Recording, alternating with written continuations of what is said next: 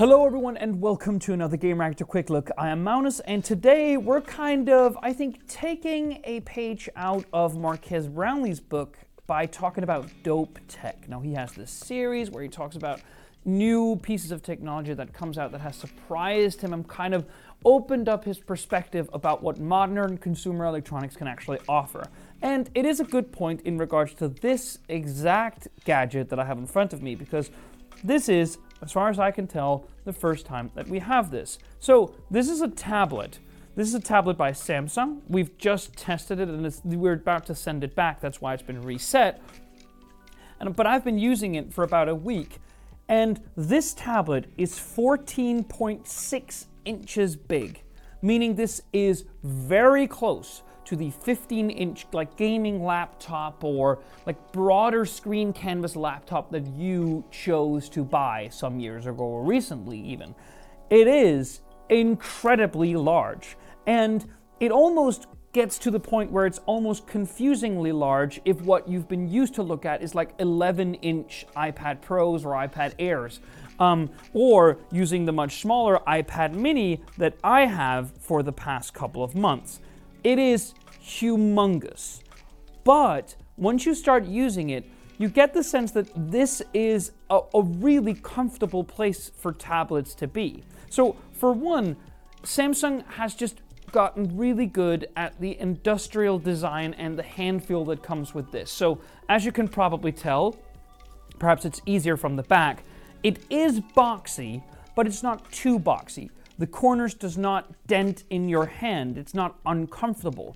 The camera bump is there, but it's insignificant. The charging strip on the back for the S Pen that you get in the box, by the way, is really discreet and really nice. And at the same time, you can also attach it, or I think the top of the device, where it cannot charge, but where the magnets will hold it in place. If, for instance, you have it flat down on a table and it will start to wobble if the pen is charging on the back of the device. Why they put it there and not on the side, I will never know. I would much like it to be on the side because then you can have it flush flat on a given surface. But still, built-in magnetic charging strip for your S Pen. But the point of the matter is that I'm trying to say is that this is incredibly comfortable to hold.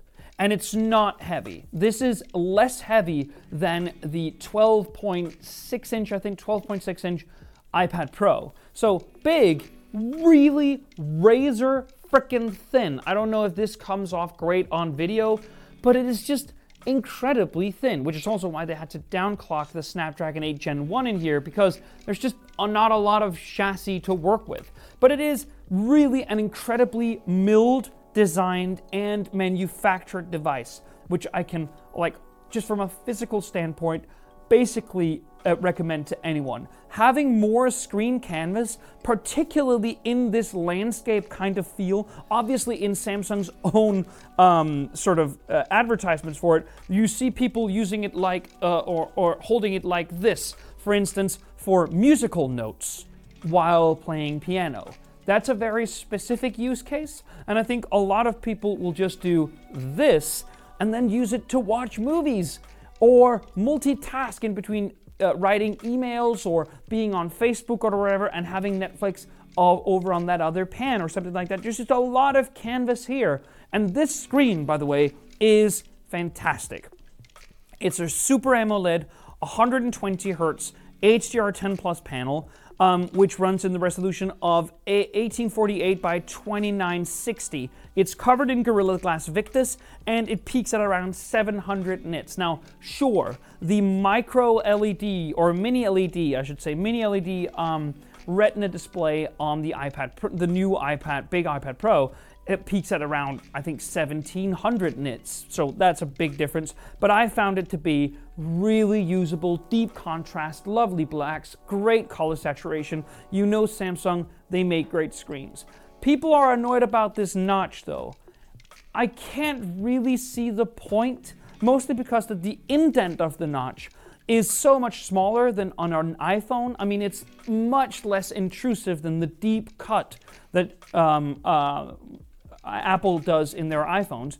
And I just didn't really find it to be all that distracting while using it. Again, it's such a small little cut out of the display, and no UI elements sit here anyway. I mean, to some extent, you could make that case that the iPhone's, for instance, notch means that you can't get battery percentage on your home screen, which is really annoying. That's because it's there. But this is really not intrusive in any meaningful way, particularly when the screen is this big. Apart from that, we get the Snapdragon 8 Gen 1, obviously. We get 12 or 16 gigs of RAM. We get 128, 256, or 512 gigs of UFS 3.0 storage. And that's basically it, you know. Flagship specifications, a fantastic screen, an alright camera, but imagine the people running around taking images like this. Don't be that person. Don't be a monster. And the S Pen, which you get in the box. The thing is, I would be really able to recommend this. I'm currently recommending it to you.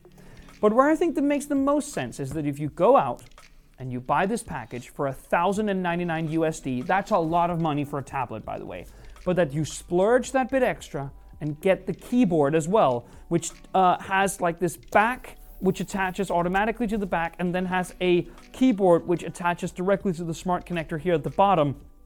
And what that means is that you can have the back on always, which by the way protects the pen as well, and then just dock in and out of the keyboard whenever you want. And you get, for I think around $1,200, $1,300, something like that. The book cover is really expensive.